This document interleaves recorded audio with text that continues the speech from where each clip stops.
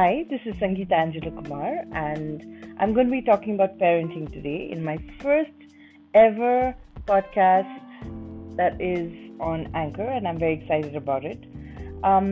So let's talk about sleep. So, one of the challenges that I have discovered that Indian parents have is handling sleep. So, most people get home. I think it's just not Indian. I think it's also people abroad who are two working parents, and they get home late and the kids are not asleep. But let me speak to you. I'm Indian, so I'm going to speak to you about Indian parenting, because what happens is parents come in late. A lot of people have joint families, so their aunts and uncles and grandmothers put the kids to sleep. But in nuclear families, that's not the case. And so children, especially city children, like urban children, are like beginning to sleep at like 11 o'clock or 10:30. Maybe early sleepers sleep around 10:30, and then they wake up at 5 o'clock in the morning for school. And this is making like kids really aggressive, and it's just prepping people for life. It's prepping people for studies and just a life of focus on education and academics. So they don't really get their rest, they don't get playtime. And I've noticed this about kids. Like, I mean, because I grew up in a boarding school, it was 5:30 dinner, like 7:38 bedtime, at least when we were in elementary. And so even with my own daughter, I of course went on Pinterest, my favorite application to get all my details, and I found out how many hours do like kids, like 1-year-olds, how many hours do they need to like have great brain development.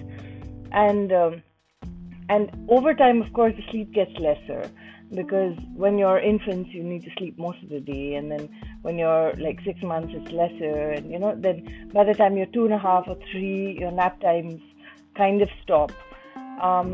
So like today, I was at a gathering, and somebody was sharing about their neighbors who don't really they put their kids to sleep in the afternoon, so eventually kids can't go to sleep early. So any which ways, I feel that kids should sleep early and not nap in the afternoon, because then when you get your 13 hours of sleep or 10 hours of sleep or however many hours of sleep your child at its age needs, then you get a child who's well rested, well developed, who really wakes up with a smile on their face and ready for the day. And this eventually affects their studies, like in a positive way. It enhances playtime. It enhances, like, they get the most out of their day. They're not crabby, and most importantly, and this really is the secret of me as a mother, you don't get cranky kids when they sleep.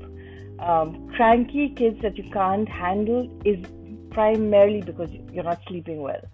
So, and then later on in their years, they go into school, and then they end up, visiting counselors, because no one can understand why they're stressed out or why they've got attention deficit. But it's primarily because they never got their sleep.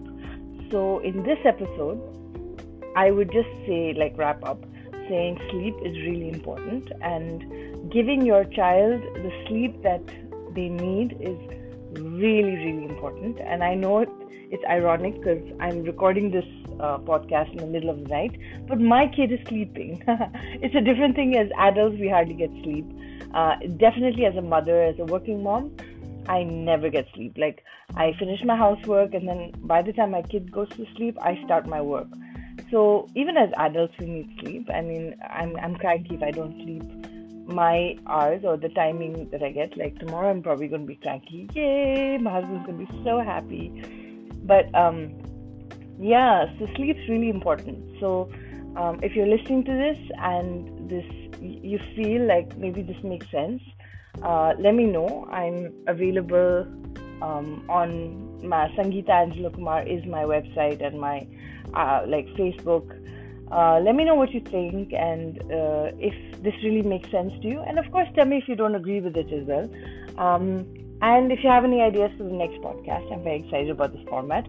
I will go now. So sleep well, sweet dreams, and I'll be back with more parenting ideas, tips, whatever you call it.